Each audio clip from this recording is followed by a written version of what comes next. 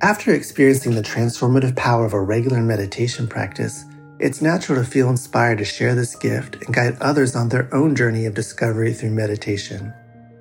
Join Buddhist teacher David Nichtern and Duncan Trussell, comedian and creator of the Netflix animated series The Midnight Gospel, for a free online event on Tuesday, May 7th at 6 p.m. Eastern Time. They'll discuss the profound practices of mindfulness in Dharma Moon's renowned mindfulness meditation teacher training program. Get certified by Dharma Moon to teach meditation, lead group practice sessions, and work with individual students. Visit dharmamoon.com/beherenow for more info and to reserve your spot for the free online event with David Nichtern and Duncan Trussell.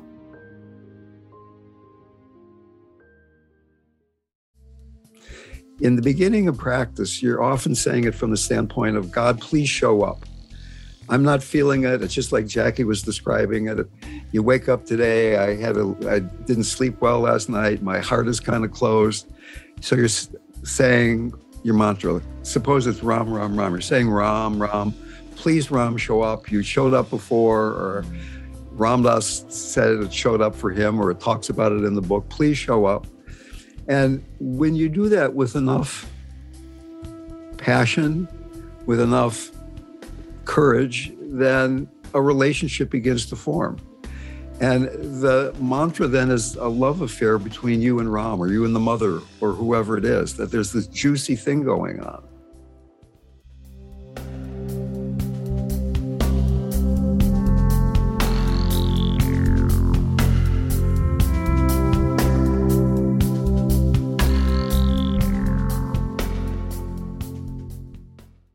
Hi, everyone. It's Raghu, and I'm back with Mind Rolling and doing a little intro this week because I wanted to talk about something very, well, personally dear to my heart, a concept which really is represented by who Ram Dass was. And this week we did a live stream. RamDev, Dale Borglum, myself, and Jackie Dobrinska. And we had a whole bunch of people, 600-700 people tuned in while we chatted about the concept of heartfulness. And of course, the reason for that is that we have this quite wonderful course called Ram Dass's Yoga of Heartfulness.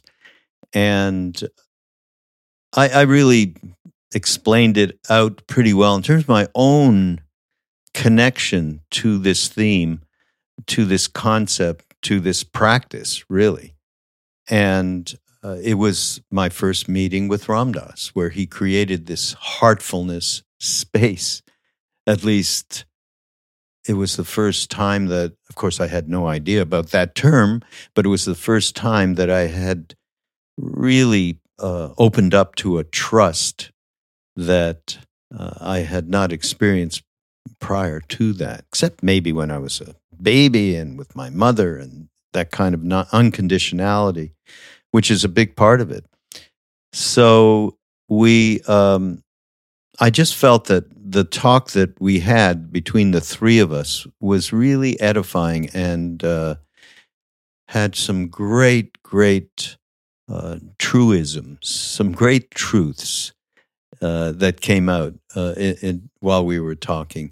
And particularly, so I told my story, which I've told a billion times, about meeting Ram Dass for the first time in Montreal when I was program director of a rock and roll radio station. And that is, from that moment, this concept of heartfulness, which I'm so glad that it came up, and Jackie came up with the idea, because we wanted to do something around yoga of the heart, which is our tradition. And so, but this, to me, more properly, it was a better container, shall we say. It more properly considered what that means, heart yoga. And so I wanted to share this with the Mind Rolling audience because I think it's really useful. And since we're all about balance, and that's what I love to talk about, whatever can contribute to a day-to-day better balance in our lives is I'm down for. And by the way, this course, of course, features Ram Dass's talks, both from before he had the stroke and after. So there's some things in there that I don't think we've really shared much of. And I'm talking now with the hat of Love, Serve, Remember Foundation and ramdas.org. So there's some really interesting pieces from Ram Dass post-stroke that were filmed and recorded in Maui at the retreats that we did there while he was alive. But it's not. The other great thing about this is that it includes so many of our friends, of Ram Dass's friends, from decades, the great teachers that we've been privileged to work with and learn from as well. I mean, so Jack Kornfield, Krishna Das, Sharon Salzberg, Mirabai Bush, Trudy Goodman, and RamDev, who was in the broadcast, as you'll hear, does to me, and I say this in the thing that we did, just such an important practice. It's called Tonglen. And you'll be able to understand what I mean by that because it's really interactive and interconnective with beyond our solitary. It's me and I'm in this little package and I got to worry about that. So it's a beautiful practice to expand ourselves out into an interconnected view, shall we say, perspective. And, and bottom line is, I really believe that this concept, which features the most common sense attributes, shall we say, generosity, compassion, loving kindness, loving awareness. These are the things that you understand. Wow, we do want to be transformed so that we can change our hearts out of the isolation and separation and protectiveness and defense mechanisms and so on. We can do it. We really can. And then we can, Ram Dass's whole thing was how to change your heart and then radiate to everyone that you bump into in life. And then we have a chance to maybe make a little bit of a dent in the polarization that we're living in. So this is the Heartfulness course. It's just go to ramdas.org/heart, and you'll be taken to a page which explains it all out in terms of what all the different topics are and who's involved. And there's also live each week, live teachers just talking about the particular flavor of the week, shall we say, the theme of the week. And they include Mirabai Starr and Jai Uttal. And Jai Uttal is also in the course, telling this fantastic, his telling of the Ramayana. It's really sweet, really sweet. And who else is there? Krishnadas and I are going to do something one of the weeks. And God help me, I'm forgetting who the fourth person is. But it's all up. That's the point, though. It's all up on ramdas.org/heart. So just go there and Nina Rao, it's Nina, my God. How could I forget Nina in that moment? But again, ramdas.org/heart. And thank you for being here. And I hope you get something out of this, what I thought was a really great kind of panel thing that we did. the other night. This is Raghu at Mind Rolling on Be Here Now Network, and stay tuned. Welcome. We're so glad you're here. We're in this thing called satsang, sacred community, with other people whose hearts and compasses are pointed towards truth. And we're people who want to live with more heart in the world. And we gather in calls like this so we can share wisdom and hopefully better navigate this thing that RamDev called the human predicament, especially in these times. So tonight we're talking about the heartfulness as a way of life. And I think all of us here probably want a little bit more heart in this world, right? Heart in our politics, heart in our systems, heart in our lives and our interactions. But how do we begin? Sometimes we can touch it. Sometimes it feels far away. Sometimes our hearts feel dry. And tonight we hope to share just a few pieces of some things that we can do and just some of the aspects of all of that. But also know that this is just a small snippet because we're going to be offering a course that starts May 15th on the yoga of heartfulness. And we'll talk more about that later. But if you want to dive deeper into more practices and more lectures, that's something you can look into. So in the course, I wanted to bring something forward to this call because RamDev gives this disclaimer. He said it's a little absurd to be talking about heart trips because it's something that one feels or experiences. It's not something that we can necessarily conceptualize.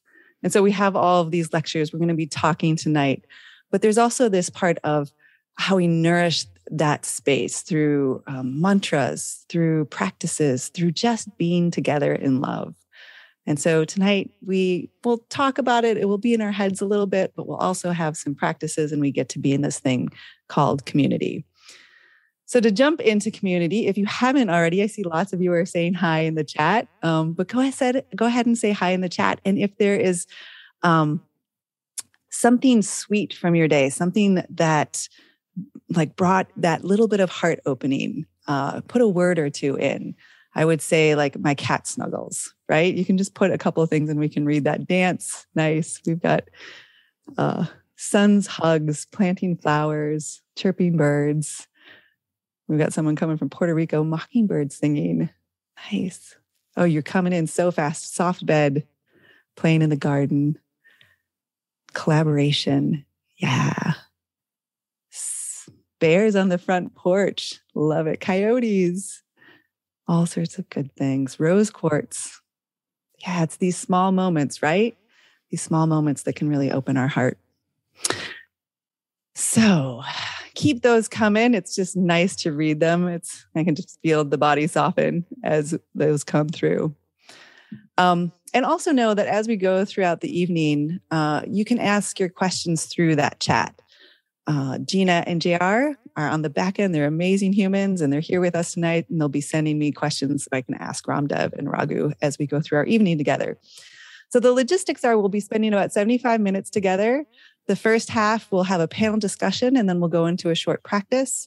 Then we'll open it up for Q&A. Because of how many people are here, you'll just type your questions in and I'll ask them. We'll try to get to as many as we can. I'll give you some more information about the course. And then if we have time, we might do another short practice. But you're not here to hear me. You're here to hear Raghu and RamDev. So if you don't know them, let me just take a few moments. Raghu, you probably have heard from like 200 episodes of RamDev is Here Now podcast. He spent about 18 months in India with Neem Karoli Baba and RamDev, and has been involved with music and transformational media, easy for me to say, since the early 70s. He was a program director at a radio station in Montreal. And then he collaborated with RamDev for the Love, Serve, Remember box set. And then in 1990, he launched Triloka Records, which is home to folks like Krishna Das and Jai Uttal, who, by the way, will be part of our course. And now he lives in Ojai, and he's the executive director of Love, Serve, Remember Foundation. He co-founded the Be Here Now Network. He has this amazing podcast called Mind Rolling. And he produced a movie called Becoming Nobody and all sorts of other things. RamDev is also known as Dale Borglum. He is a co-author with Ram Dass on The Journey of Awakening, a meditator's guidebook. He also founded and directed the Hanuman Foundation Dying Center in Santa Fe, New Mexico, which was the first residential facility in the U.S. to support conscious dying. He's been the executive director of the Living Dying Project in Santa Fe, and since 1986, also in the San Francisco Bay Area. And he's also an amazing human and meditation teacher and has been teaching since 1974. So really glad to have you here. I'm the Director of Education and Community for the Love, Serve, Remember Foundation. And I get to host the Ram Dass Here Now podcast these days. I'm also an inner spiritual minister and many other things. So with that, let's jump in. Sound good? Sounds good. Awesome.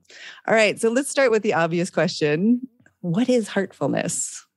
Okay. I'm going to go way back to when we started talking about doing this course, and the word heartfulness came up. Oh, wait, before I get into this, just call out to the person who John Coltrane made their day today, okay? I just happened to see that because that made my day, because it made me think of him, and he was a Upa Guru, they call it in India.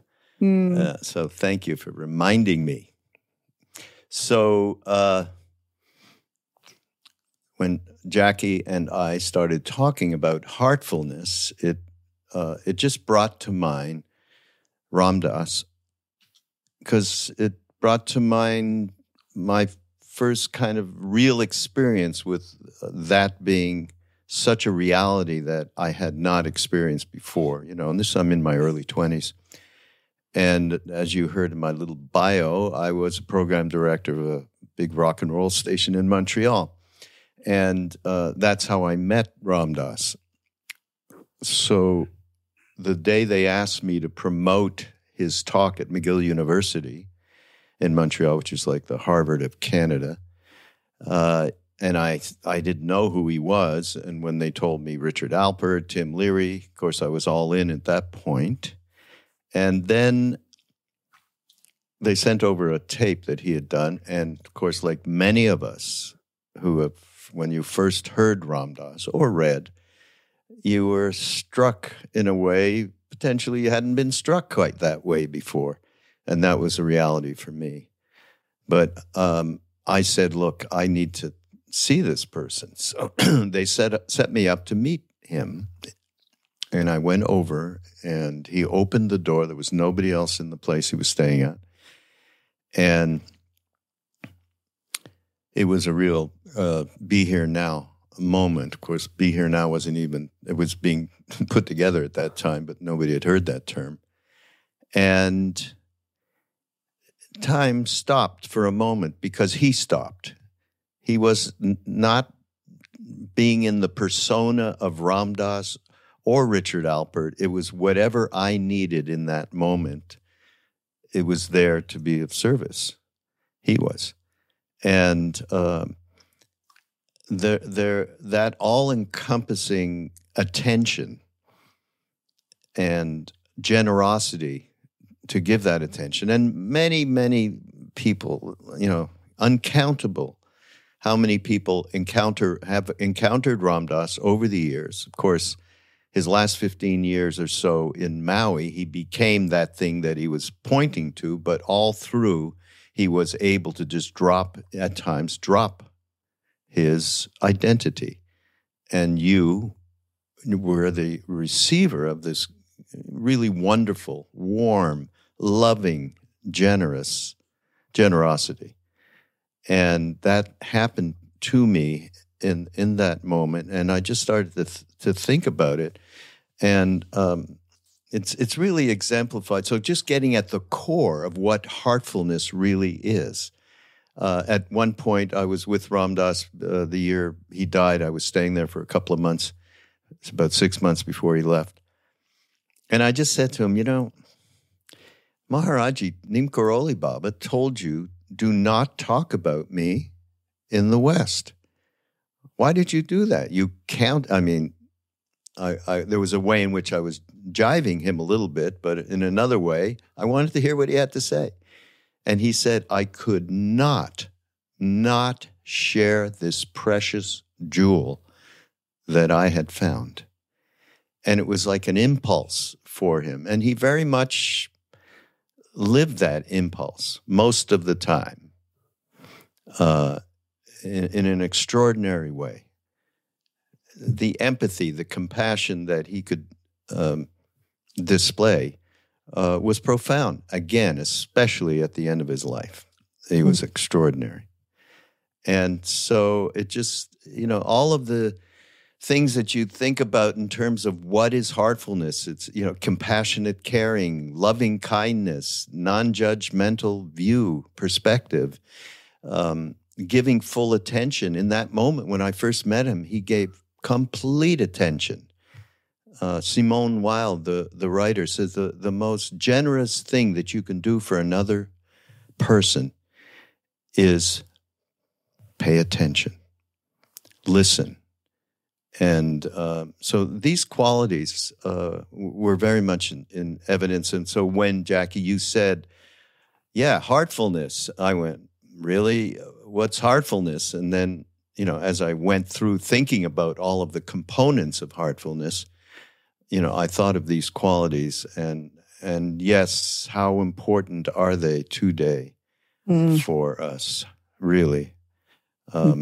It's like His Holiness the Dalai Lama, my only religion is kindness, This perspective really, and it can be cultivated. It's not just something you just, I'm going to be heartful today. And RamDev will talk some about the kind of practices one can do. I mean, we don't want to have ill will. We don't want to have a resentment, anger, feeling like separate and isolated. And there is a path, for sure, to cultivate the ways in which we can build that heartful presence. Yeah, absolutely. RamDev, do you want to jump in and share some as well? I would love to. Great. And when Raghu was talking, I was thinking about this quote from Mayor Baba where he says, love is contagious. Those who haven't got it catch it from those who do. Mm-hmm. And Richard Alpert definitely caught love from Maharaji. Yeah. Right? That Ramdas would say very clearly that it wasn't him that was doing that. It was Maharaji flowing through him. And Maharaji would say, it's not me, it's God. Right? So that when we're talking about heartfulness, there's all these heart qualities of devotion, compassion, forgiveness, gratitude. To me, the place to start is devotion, because devotion is loving the lovable. Devotion is loving that which is love. Loving God, loving the Guru. Loving the Guru, loving God is much easier to love than your neighbor or that guy looking back at you in the mirror or Donald Trump or whatever it is. So that we can start with devotion. And even if you're not a theistic person, some Buddhists say devotion to awareness is the secret sauce, that even just opening your heart to being fully alive, dying into this moment. Let me read this one poem that showed up in my email just yesterday. And it's Rumi. And he says, if I have made any mistakes in this life, if all I have made is all these mistakes and you, God, are my only right, that is enough for me. You are the only meaning of my ruined, wrecked life. At the time of my leaving this world, if they ask me, what did you do? I will answer you, and that is enough for me. So for me, the place to start is loving God, loving awareness, loving what doesn't change. And then we can start building on that. We can start developing compassion for difficult people. We can love the earth. We can love all beings. And particularly, we can love ourselves. But whether you love Maharaji or whether you love Jesus or you love the mother or you love pure awareness, that to me, that's the place to start. That's where heartfeltness is born. For me, meeting Maharaji, of course, changed my life. But ever since then, it's been a journey of integrating that one moment of seeing the complete possibility and bringing it into a busy life and a job and relationships and parenting and all the other things. So Suzuki Roshi said, the most important thing is finding the most important thing. And the more I think about that, the most important thing is letting your heart break open. Mm. How willing are you to be destroyed by radically surrendering into the heart, becoming nobody? The famous movie produced by Raghu. We become nobody by going there through our heart, right? And in the beginning, there's I'm loving you. But when we go into love enough, there's no I and there's no you. There's just love. Yeah. So I love this. And I love how you were saying about loving God, whatever word anyone wants to use, whatever concept everyone wants to use around like, how do we nourish the heart as we practice loving the thing we love, whether that's God or whatever. And one of the things that comes to mind when you say that is how hard and dry sometimes and like tight our hearts can feel. And so even that practice can feel a little like speaking Greek. Like, what do you mean love God or love the mother? And there's this like idea of the little things, like really paying attention to the little things of like what we did in the beginning of the sweet moments of your day and how just that little piece can like open the heart a little bit. And I'm curious if you want to speak into like the sort of tight hearts we walk around with quite often. Well, Thomas Merton said, love and prayer are learned in the hour when prayer becomes impossible and the heart turns to stone. So those little moments to see the coyotes, to see the flowers, to hear the birds is heart-opening to be around a child. But really, when we're suffering, when somebody you know just finds out they have cancer, or your kid is having a hard time, or you look at what's happening to the planet, can you remember that Maharaji said, I'm always in communion with you? I mean, what would it be like if we believed that? What would it be like if in this moment where we're sitting here, we're talking, people spread all over the planet having this conversation, that we're kind of making love with God in this moment, God talking to God. And it seems like I'm over here and you're over there, and I'm a man and you're this person and you're that person. But there is this surrender. And for me, this surrender into love is a process. So just imagine, for instance, that you're saying a mantra. In the beginning of practice, you're often saying it from the standpoint of, God, please show up. I'm not feeling it. It's just like Jackie was describing it. You wake up today, I didn't sleep well last night. My heart is kind of closed. So you're saying your mantra. Suppose it's Ram, Ram, Ram. You're saying Ram, Ram. Please, Ram, show up. You showed up before, or Ramdas said it showed up for him, or it talks about it in the book. Please show up. And when you do that with enough passion, with enough courage, then a relationship begins to form.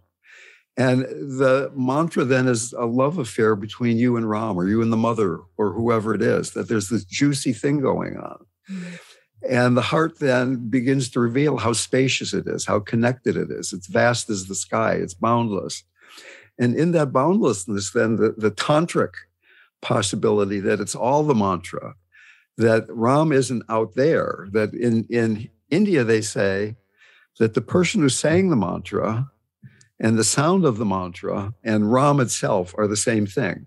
So that imagine when you're saying Ram, you're not pointing to Ram. You're not asking Ram to show up. You're not in a relationship with Ram, but Ram is being created, fully manifest each time you say the word.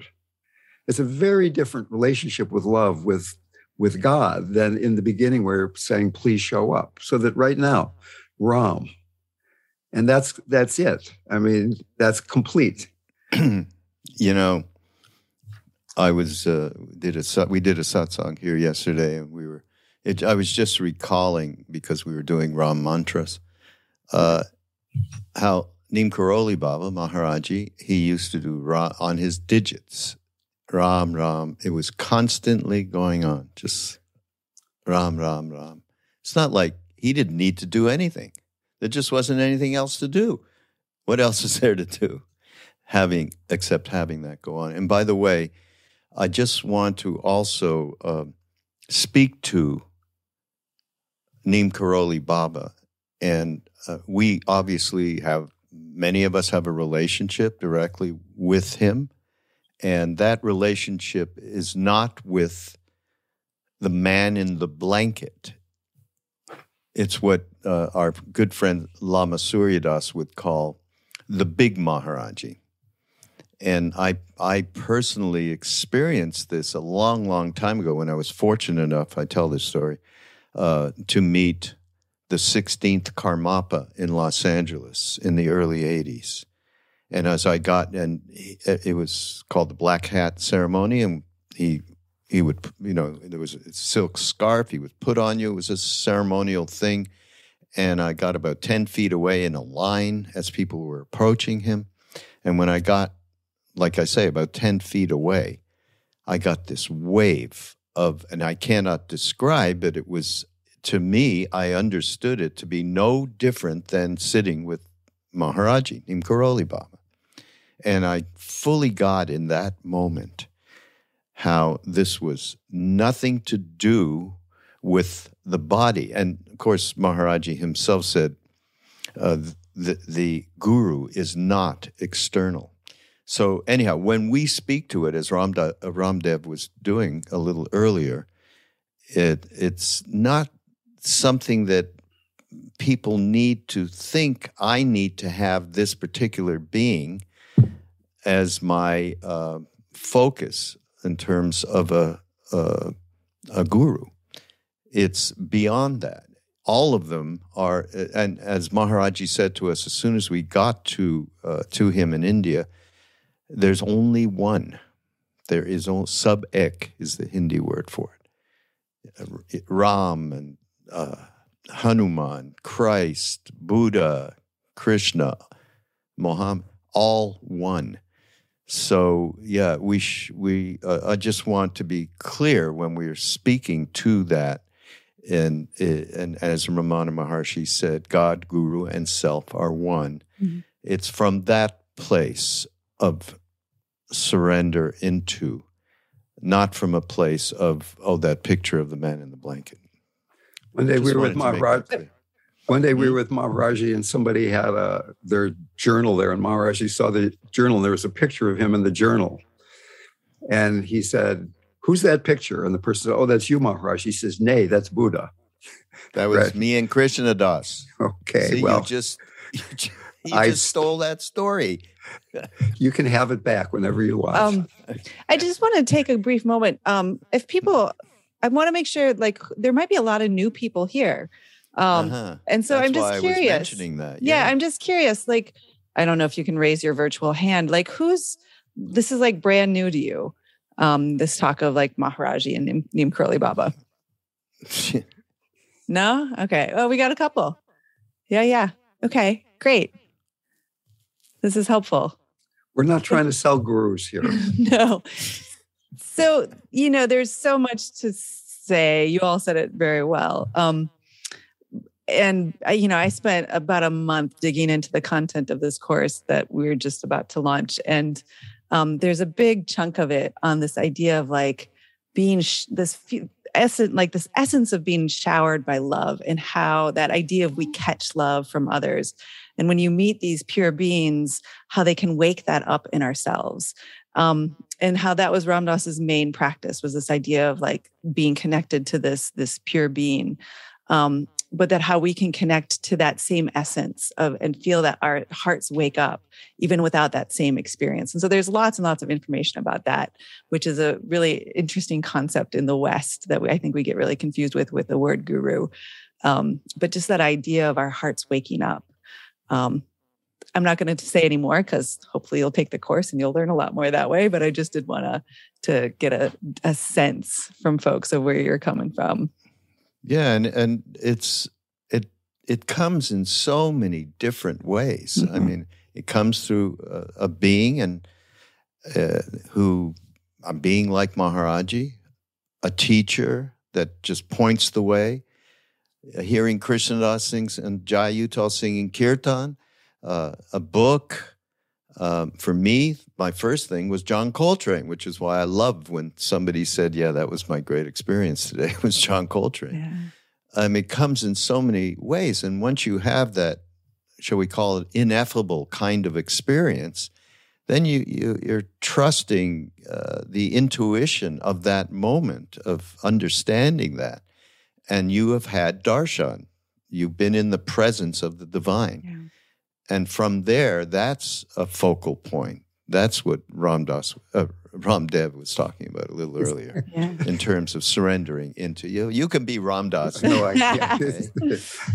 And we need these touch points, right? Like whether it's singing kirtan or listening to Ramdas's, podcast, and that being touched by something, and like this idea that we come from these deficiency models, right? So many of us forgotten. We were never told. We were never reflected that we are love itself, that we are children of God, however you want to say that. And so it's like we get so caught in that the layers that were put on top of us that we learn that we forget. And we need these like touch points. Satsang, can help us remember, but especially these practices too can help us remember. So I'm curious if you want to talk a little bit about the practices that can help like nourish that sense of heart. So in the beginning there, Jackie, you were saying, what do we do when the heart's a little closed? And I was saying that devotion is a great place to start, but then it almost immediately leads to compassion. Compassion is the open heart meeting suffering. Compassion is not an emotion. Compassion is a state of being. It's not one directional toward one person. It's toward all beings, including yourself. And what blocks compassion, what makes compassion difficult, what makes opening the heart difficult is grief. Mm-hmm. Everybody in this room is grieving. Maybe nobody close to you has died lately, but we've all lost a lot during the course of a lifetime. Rumi has this marvelous, marvelous quote where he says, grief is the garden of compassion. And until we can begin to love, have compassion for our own woundedness, then the woundedness of other people is going to be unbearable.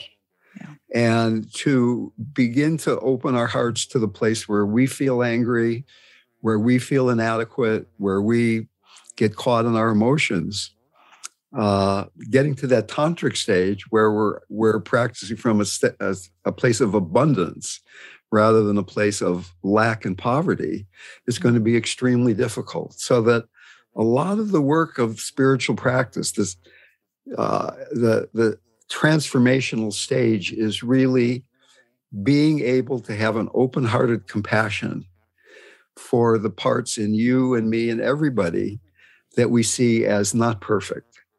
And that we're all these twofold beings, that on one hand, the place that Maharaji saw in me, that he kept seeing me as whole. I remember one day we were with Maharaji and Ramdas was having a really hard day, and he came to Maharaji and said, I'm so impure. And Maharaji looked up his sleeve and he said, I don't see any impurity.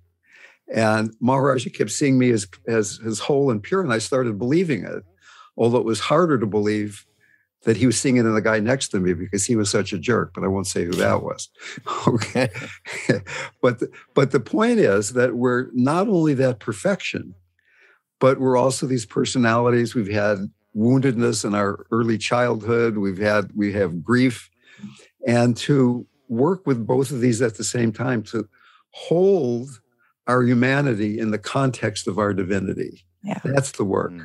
And I mean, even when we're talking about Ramdas, in the beginning, he was really connecting to Maharaji as the guy in the blanket. And toward the end of his life, it was becoming nobody, being just loving awareness. And Maharaji was that whole spectrum from the guy in the blanket to just pure consciousness, pure love, pure loving awareness. Yeah. I just want to mention, Jackie, one thing. When we talk about, as Ramdas, I keep calling you Ramdas. There must be something to that. as RamDev just said, and talked about compassion as being the cultivation of it is a doorway, really. And I would have to add to that is generosity, actually, because the movements that we make to naturally want to help another person, as soon as we make that movement, we are no longer thinking of ourselves, which we do 24/7. And in that action, there is what His Holiness calls it wise selfishness. Did you hear him do that, RamDev? Have you heard him say that? I never heard that term. You're talking about the Dalai Lama, right? Not everybody knows that's who His Holiness is. Oh, well, there's only one His Holiness. No, not true. That's not true, but anyway. But wise selfishness, meaning the altruistic act that you do, you are benefiting from, as well as the person to which you are helping. And I love that term. Yeah. But So as the director of the Living Dying Project, I teach conscious caregiving, like caregiving for people who are dying, caregivers, people who are grieving. And my understanding as that has evolved is that caregiving is a spiritual practice. It's work on yourself. It's not helping another person. It's you awakening. And the more you're doing the caregiving as your practice for you to awaken, the better caregiver you're going to be. But the more you're lost in I'm a caregiver and you need care, you're going to be missing the signals in you, the heart signals, the subtle signals. So that we have this training program where learning to meditate essentially at the bedside of somebody who's dying, learning to be in your heart when somebody you love is suffering is a challenging practice, but it's a very rich practice. Yeah. And to me, all of this, like being able to cultivate compassion for ourselves and others, being able to tap into the generosity that is inherent in us, being able to work on ourselves, it requires this piece that I think our culture often runs away from, which is the ability to sit with suffering. I mean, that's what compassion means, the ability to sit with suffering and to sit with our own and others, right? This like, I'm going to just be in the pain, because that's where the compassion comes from. I think of like the dark night of the soul, of how that ability to go through the darkness really opens us up to be able to sit with others. And, you know, you talked about grief earlier and this idea of we all grieve something. And I was talking with a client the other day who's talking about eco grief, just the state of the world and how every day her heart breaks.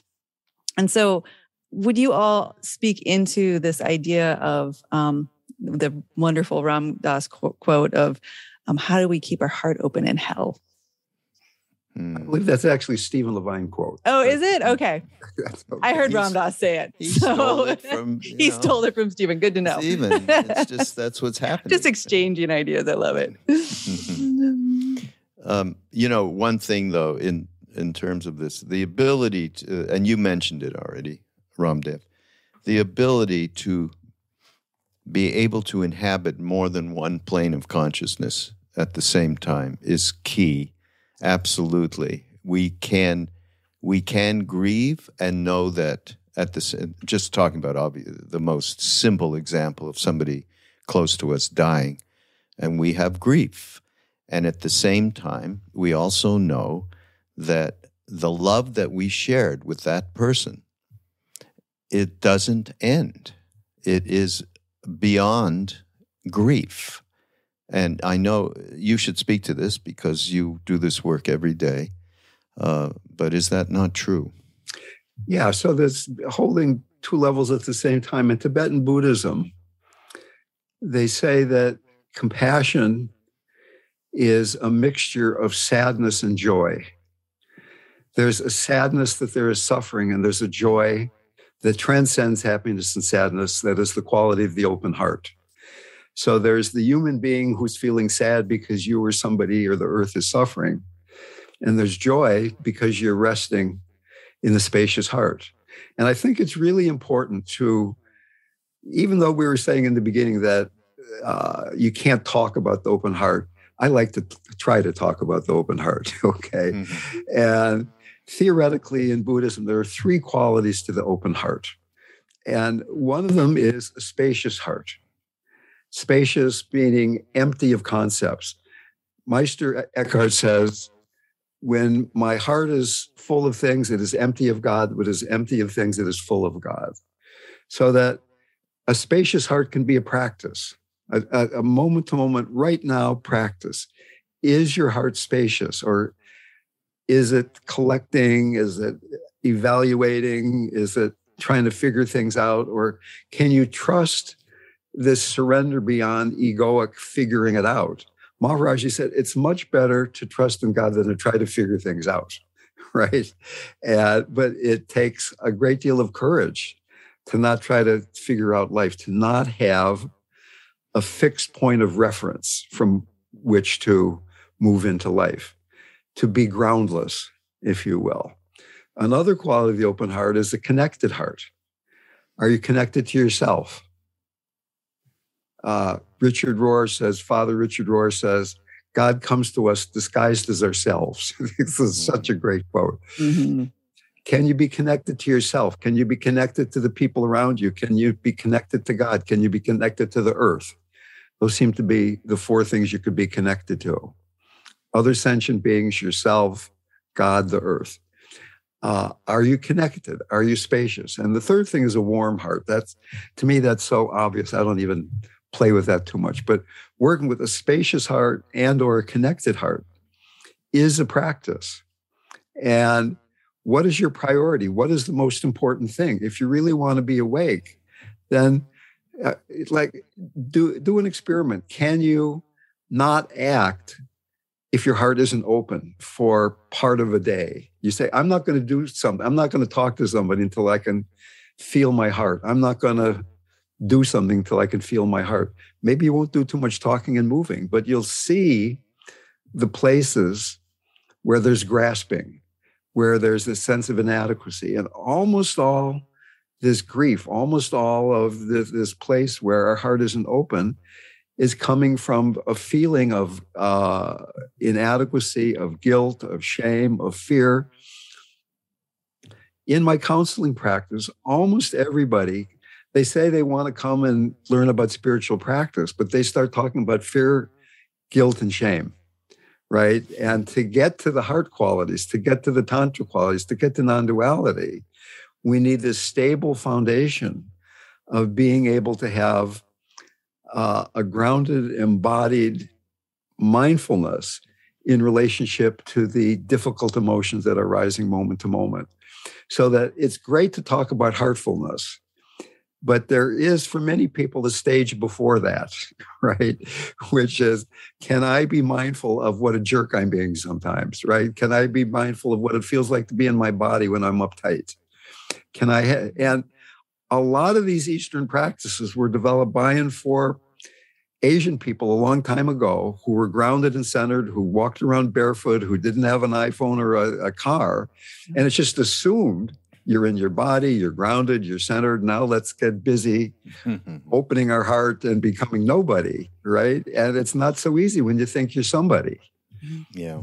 And go ahead, Jack. Well, I was just going to say, I'm really glad you brought that up, because I think there's this subtle thing that comes through when we talk about spiritual practices sometimes, where even that can be used as like, hey, look at, I'm not doing this right. Hey, look at, I got to do this more perfectly. Look at how I'm failing. And so that like first step of like, oh yeah, like having that inner compassion for all the ways we've inherited and learned these different ways of being, to really have that be, the practice is steeped in that.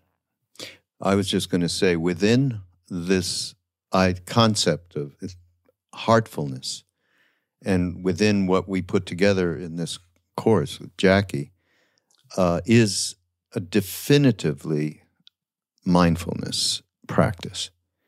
Without that, it's very difficult to address the kinds of things that we, as RamDev, you just enumerated. I got it.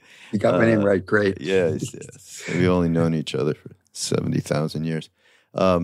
But with the isolation, the fear, the self-hatred, all of it, absolutely is what we work towards is developing heart-mind. Mm-hmm. And I think that's well enumerated in this course. But the other thing, you talk about how all these practices were, are from long ago times for Asian people, as you said. But we are fortunate that we have had people who have translated this into a vocabulary that really attends to us Westerners in these days. That's another reason why, like in this course, well, you yourself, RamDev, do this wonderful Tong. It's called the Tonglen practice. And I think it's a really important core teaching for us to enable heartfulness. And Sharon Salzberg in the course does this wonderful, she's known for metta, loving kindness practice. And that's another way for us to open to heartfulness. So, yeah, I'm just reminded, I think we have some, really good ways in which we can cultivate heartfulness. Yeah. One of the things we said we were going to talk about, and we have around the bush, but I want to just bring it up directly, is this idea of addressing the sense of isolation. Yeah, a lot of people approached me right at the beginning of the pandemic when everybody was like scared out of their minds and staying home, and going to the grocery store was like a military expedition. Mm-hmm. And they said, what can I do? There's so many people suffering. There's these images on TV of the refrigerated trucks outside of the Manhattan hospitals. And what I found was that doing compassion practice, not for myself, but for all beings, or for all beings that had COVID, or all beings affected by COVID, like stepping out of yourself and doing a more global practice, that realizing that we're not just connected, we're one huge being in a certain way, that your suffering is my suffering, my joy is your joy. And Raghu was just talking about generosity, and there can be generosity of heart, where instead of I'm going to get more mindful so I can be happier and I can suffer less, which is a great thing to do, to balance that at times also with I'm going to take in the suffering. I'm going to be with the suffering of everybody right now who is scared out of their minds in the Ukraine, or all the babies who are hungry right now in the world, or whatever. There's always plenty of groups of people that are suffering unimaginable horrors. And it doesn't even have to be something horrific. It can be your neighbor's having a hard time, or your child is having a bad day or something like that. But getting out of practicing for yourself all the time, but particularly this more global practice. To me, at the beginning of the pandemic then, I started feeling connected. And even though I was at home and the door was shut, I felt connected with the world more than I had before the pandemic in a certain way, because I was busy running around and doing this and doing that. And now I was there just opening my heart in a way that I had the space to do. Mm-hmm. Yeah. There's people raising their hands and stuff. Right.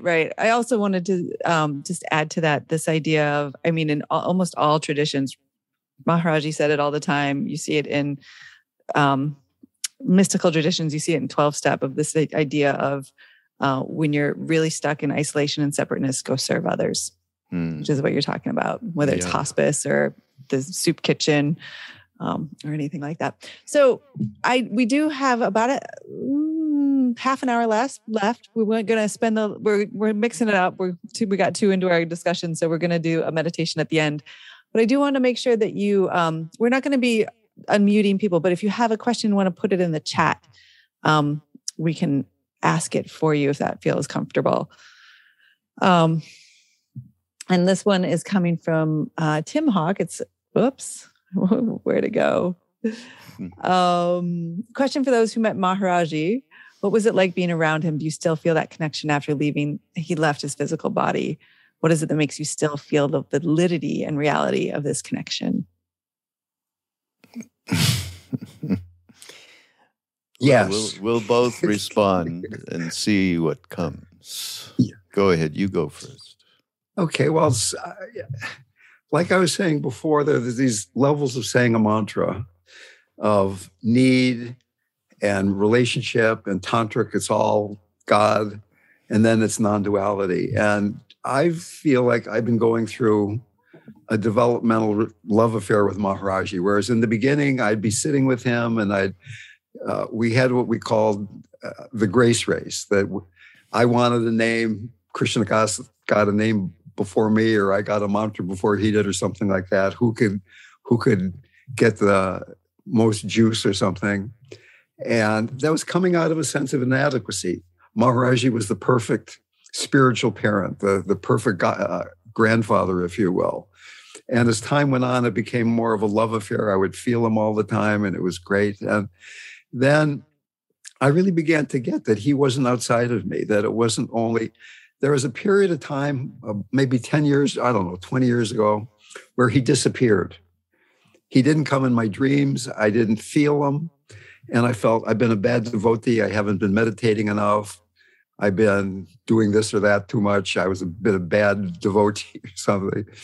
And I got a message from him saying, no, I pushed you out of the nest. It's time for you to be who you are. I don't have to hold your hand, right? It's like you can let go of thinking of me as the guy in the picture. I'm with you. I'm in you. I'm here. But it's not that same kind of thing that was going on right in the beginning.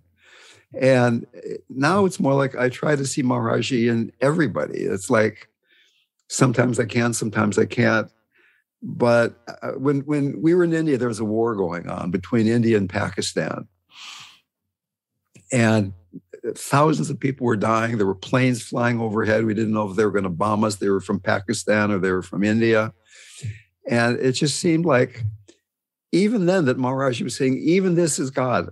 You had the sense that he could have stopped the war, but he didn't, that needed to happen, that there was a sense of perfection and wholeness about what was going on. And I try to remember that the war in the Ukraine and the pandemic and all these things, you don't know that it's not exactly what's supposed to be happening, that it's all Maharaji's grace. Here's another quick poem, St. John of the Cross. What is grace, I asked God, and she said, all that happens. Then she added, when I looked perplexed, could not lovers say that every moment in their beloved's arms was grace? Existence is my arms, though I well understand how one can turn away from me until the heart has wisdom. Existence is my arms, says God.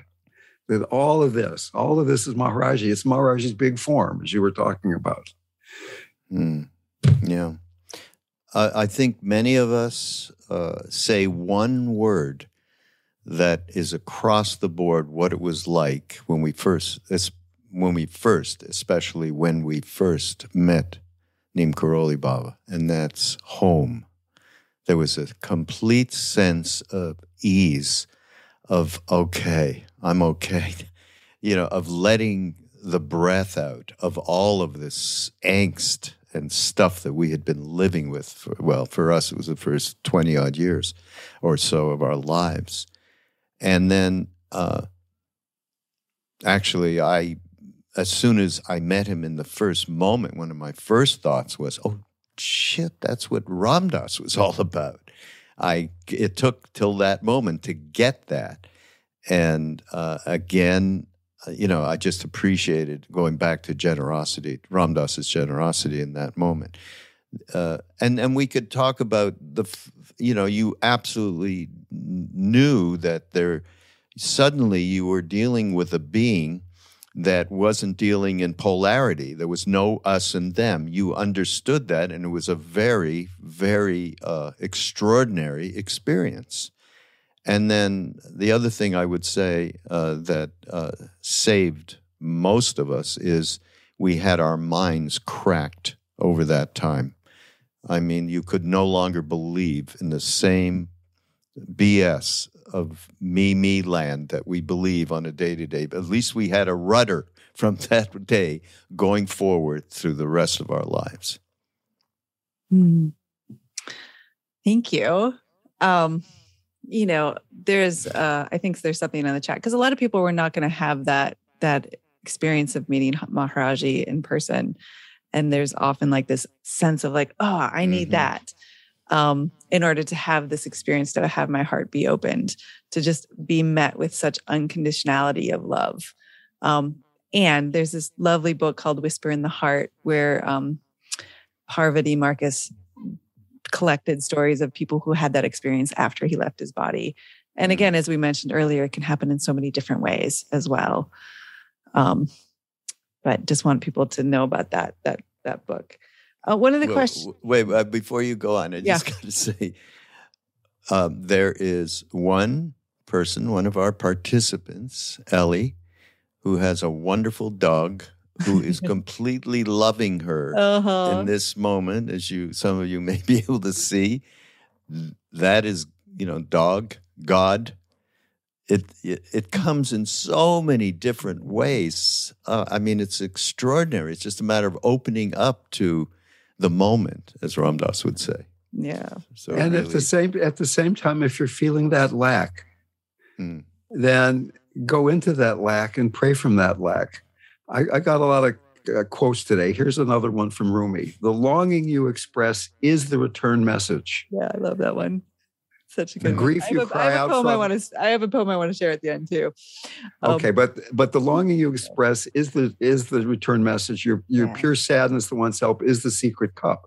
So wanting Maharaji is Maharaji, right? Wanting a guru, wanting love is love. Yeah. I work with people who are dying, and sometimes people say, I've been meditating all my life and now I'm dying and I'm not dying well. I'm supposed to feel something special. And we have these conversations about what it is perfect. It's not supposed to be special. It's supposed to be what it is. This is the form God is taking in your life right now. Yeah. There's I don't remember who it's by, but it's a similar quote. It's, don't surrender your loneliness too quickly. Let it deepen you like few divine and worldly ingredients can.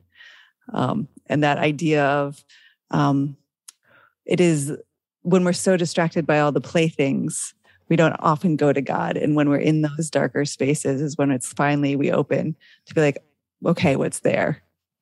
Someone asked in the questions about, it sort of brings up a bigger question of, everybody else is caught in separateness. It's really hard to not get caught in what I'm going to say, the collective consciousness. What do you say to that? That's what satsang's all about. And it is hard. What we're talking about today is going against the flow of the cultural current. There's no doubt about it. And every time you participate in popular media, or at least almost every time, you're dealing with people who are professionally trained to seduce you into separateness, to feel horrified or horny or romantic or whatever kind of movie it is, right? And the Buddha's nephew, Ananda, or his cousin, whatever it was, his straight man said, "Oh, Buddha, I've heard that Sangha, which is the Pali term for satsang, is half of the spiritual path." And the Buddha said, "Oh no, Ananda, it is all of the path." Yeah, absolutely. That is the core, the panacea for isolation and separateness. Absolutely. And we had when Neem Karoli Baba left, we were fortunate because he had a woman saint named Siddhima who had been with him very closely for decades. And she suddenly became, we knew she was around, but we didn't see much of her while Maharaji was alive. And then she came, and she was with us for all the way till about 5 years ago. She left, and we were very fortunate to get an Indian mother. She was like our mother, even though she was a a really incredible saint. And somebody asked her this very question about separation, feeling separate from the guru, feeling separate from people that she encountered on a day-to-day basis. She said, "Ma, what can I do?" And Siddhi Ma said, "It's all about satsang. It's about feeding each other. It's about chanting together. It's about telling your story and listening." She didn't say it in exactly those words, but pretty much. And we can't stress anymore. It's a very, very prominent part of the mission that Ram Dass left us with. And it has been the mission while he was alive. We've done retreats and so on, and lots of online things. And Jackie represents all the fellowships that we do at Love, Serve, Remember. But it is core to being able to transform this sense of isolation. Yeah. Please join the course, because there's going to be a community aspect of that. And then also go to ramdass.org/fellowship, because you can sign up for virtual gatherings as well as our affinity groups. And you can also find if there's a local gathering in your area. But satsang is really key. I jump in for a quick second? And also at the Living Dying Project, every other Saturday, I have a free spiritual support group that started right at the beginning of the pandemic with about 8 people. And now there's 408 people in it. That's so awesome. It's a free group. It's just go to the Living Dying Project and say, there's a email address, send us an email, I'll put you on the roster. Awesome.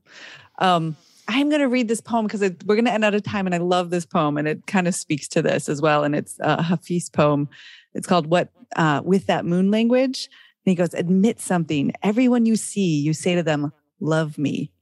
Of course, you do not say this aloud. Otherwise, someone would call the cops. Still, though, think about this, the great pull in us to connect. Why not become the one who lives with a full moon in each eye that is always saying, with that sweet moon language, what every other eye in this world is dying to hear?" It's like love, right? That's what we're talking about tonight. There's one more question that I want to get to, and before we go into practice, and I know there's many more questions, but we're probably not going to be able to get to all of them. And this is me sort of taking several questions and putting them together, which is, you talked about the spaciousness in the heart. And there's some questions about, like, how do you do that in the face of betrayal and anger? How do you do that in the face of it's hard to stay present because it hurts so much. Can I answer that? Please. So I put together a healing practice that I call the Tantric 3-step, as opposed to the country 2-step dance. Nice. I love it. Okay. And the first step is, can you feel what's going on and let go of the narrative? What does it feel like to be betrayed? What does it feel like to be feeling what's going on with you right now? In English, for instance, we say, "I am afraid." In Spanish, we say, "Yo tengo miedo," I have fear. In Tibetan, fear is here. So just even being somebody who thinks and speaks in English, it's harder not to identify with the passing mind-body state. You're not the fear. Fear is just a cloud in the vast sky of the heart-mind, right? So the first step, and it's not something you can do all the time, but can you let go of the trigger, the person who betrayed you, the story, I'm right, they're wrong, oh, why did this happen, woe is me? What does it feel like to be having these emotions? What does it feel like in your belly? What does it feel like in your heart? Can I be with these sensations? And then the second step, after you feel this, can I open my heart to what this feels like? It's not just being here now. It's being here now with an open heart. That's the second step. Can I have compassion for the place where I'm suffering because somebody betrayed me, as the example we're talking about?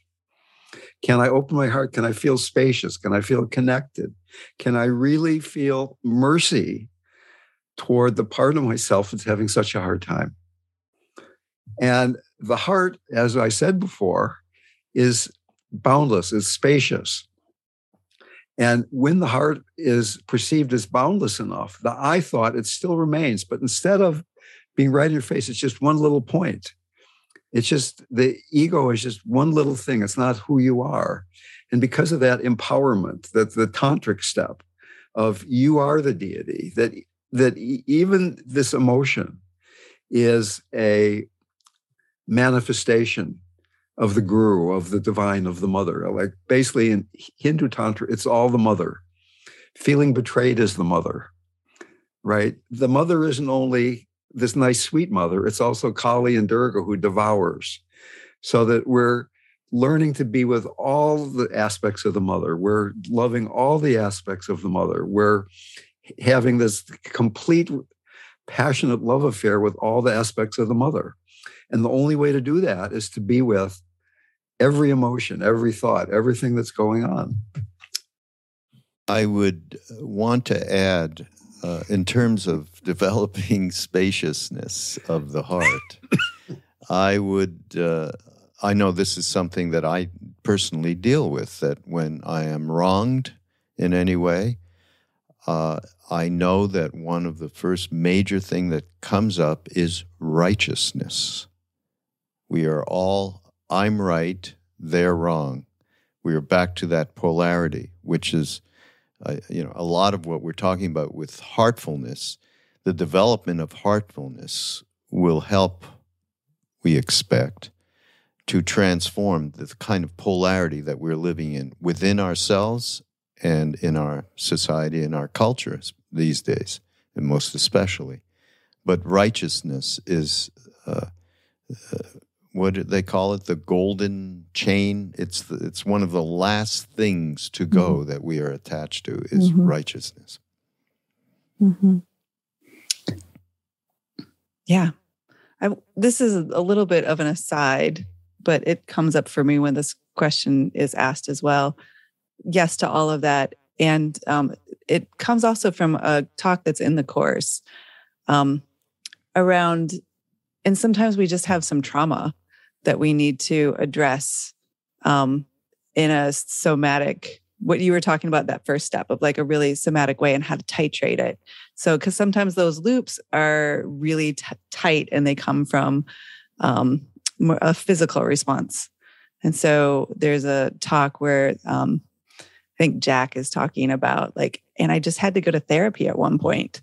After doing all of these practices, there were just some things that it couldn't touch. And so just as a disclaimer, throwing that in to yes to all of this. And sometimes those things get thrown into. Does that make sense? Yeah, definitely. Yeah. Important. Yeah. Why don't you say where to go? That's what I'm going to do. Okay. Totally. That's what's next. So we have about 10 minutes left. So RamDev is going to lead us in a meditation. But before we jump in, I really hope that you all will join in this incredible course. It's about 8 hours of lecture, and it's lecture of Ram Dass pre and post stroke, and Jack Kornfield and Krishna Das and Mirabai Bush and Sharon Salzberg. And then we have these 4 live calls with different teachers, including Mirabai Starr, Krishna Das, Jai Uttal, and Nina Rao. And then on Thursdays, we'll have practicums where we all get together and get to be in satsang together. And it really sort of lays out like these things that we've been talking about. It's, 2 hours on, what happens when your heart gets dry? How do you drop into loving awareness? And how do you nourish the heart with these devotional practices? And, how do you step into service in a real authentic way, and much, much more. So if you go to ramdas.org/heart, which is probably where you signed up for this, you will also find the course below it. And you can either just get the course itself, or you can sign up for our subscription where you get this course as well as the archived courses from many, many years. I think it's 11 courses. So that starts May 15th. And we're really excited about it. I think it's just a really lovely offering. Anything you want to add about it, Raghu? Well, let's not forget RamDev's Tonglen. Oh, his Ram, yes. Well, because I just think it's an extraordinary practice. Yeah. Of transforming our own inner stuff and sending out positive vibrations. I agree. I think it's one of the more powerful practices, and it's in there along with a really sweet practice with Trudy Goodman and Sharon. Just it's yummy.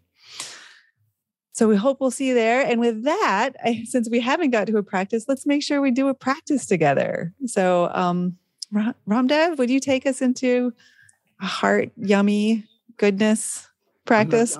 I'm not guaranteeing Heart yummy. I'm not guaranteeing yummy. I'm not a cookie yummy kind of guy. I've been calling you Ramdas all night long. I know. And what was he about? Yum, yum, yum. But RamDev is actually the name of Shiva, by the way. Oh, not a whole lot of yum. Oh. So not so yummy. Anyway, at the end, do I just ring a bell and it's all done, or is there some closing remarks? I'll just, when you're done, ring a bell and then we'll just say goodbye to each other. Okay.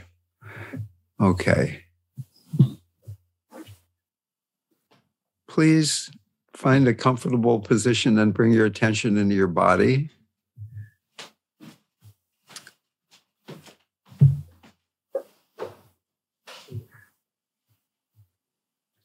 And begin by invoking that which you trust. Invoking in the sense of reaching out, being willing to receive, opening. Invoking that which does not change, the spirit of love, the spirit of truth, Christ, your own true nature, Maharaji, the mother, whatever name or nameless.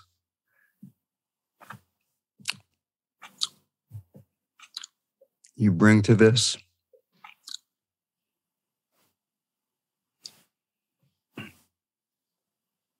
How deeply are you willing to trust as we do this short practice, that we can let go of feeling inadequate and using practice as trying to fix or improve? As we invoke that which we trust more and more, we allow this moment to be exactly what it is, meeting it with great clarity.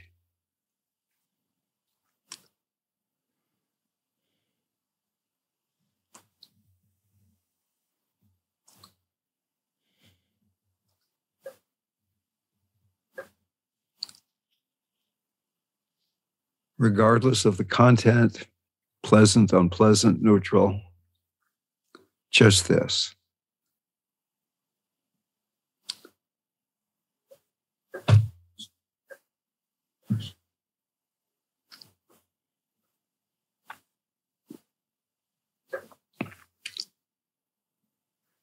And then beginning to go beyond even mindfulness of the content, but what is your relationship with the content? Can it be a heartful one?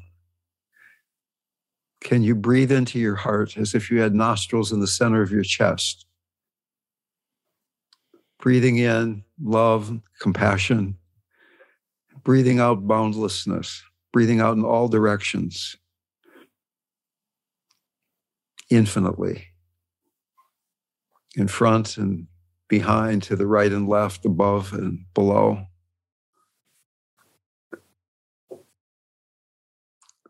Whatever perception, thought, emotion arises, it arises and passes away in this vast, boundless sky of heart-mind.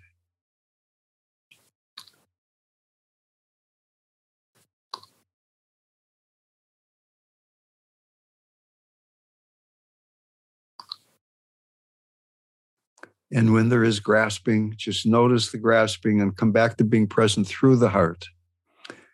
Compassion is learned in this very simple moment where you notice that you're caught in some slight judgments, some grasping. Can we come back to being present without criticism, but with mercy for ourselves? that the grasping itself is the gateway to a deeper heartfulness.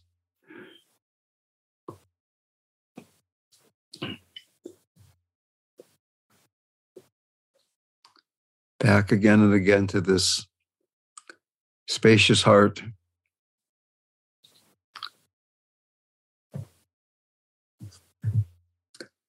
A heart that's connected to that which you invoked.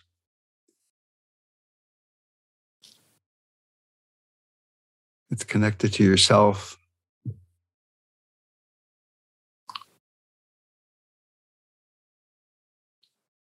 Beyond self-improvement.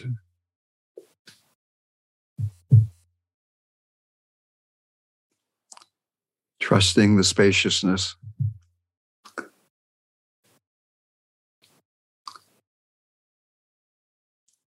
A heart that's connected to all sentient beings, people and animals.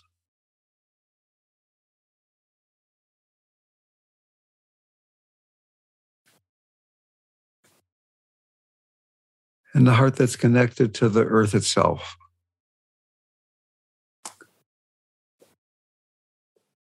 Spacious heart, connected heart.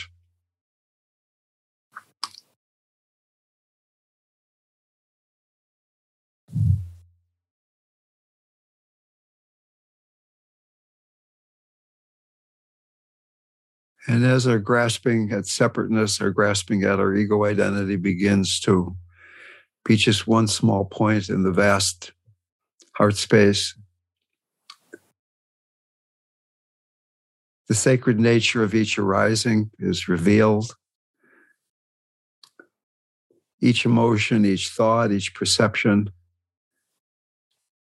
a reflection of the mother of wholeness, beyond pure and impure.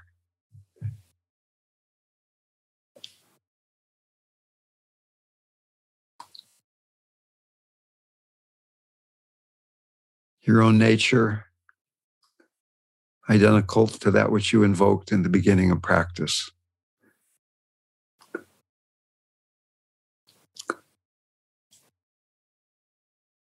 Not separate, not two.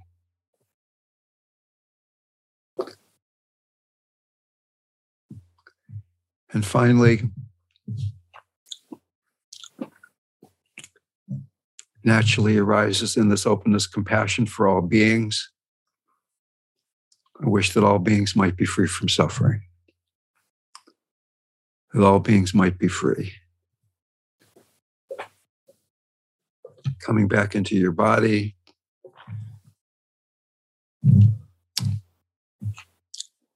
Taking a few breaths.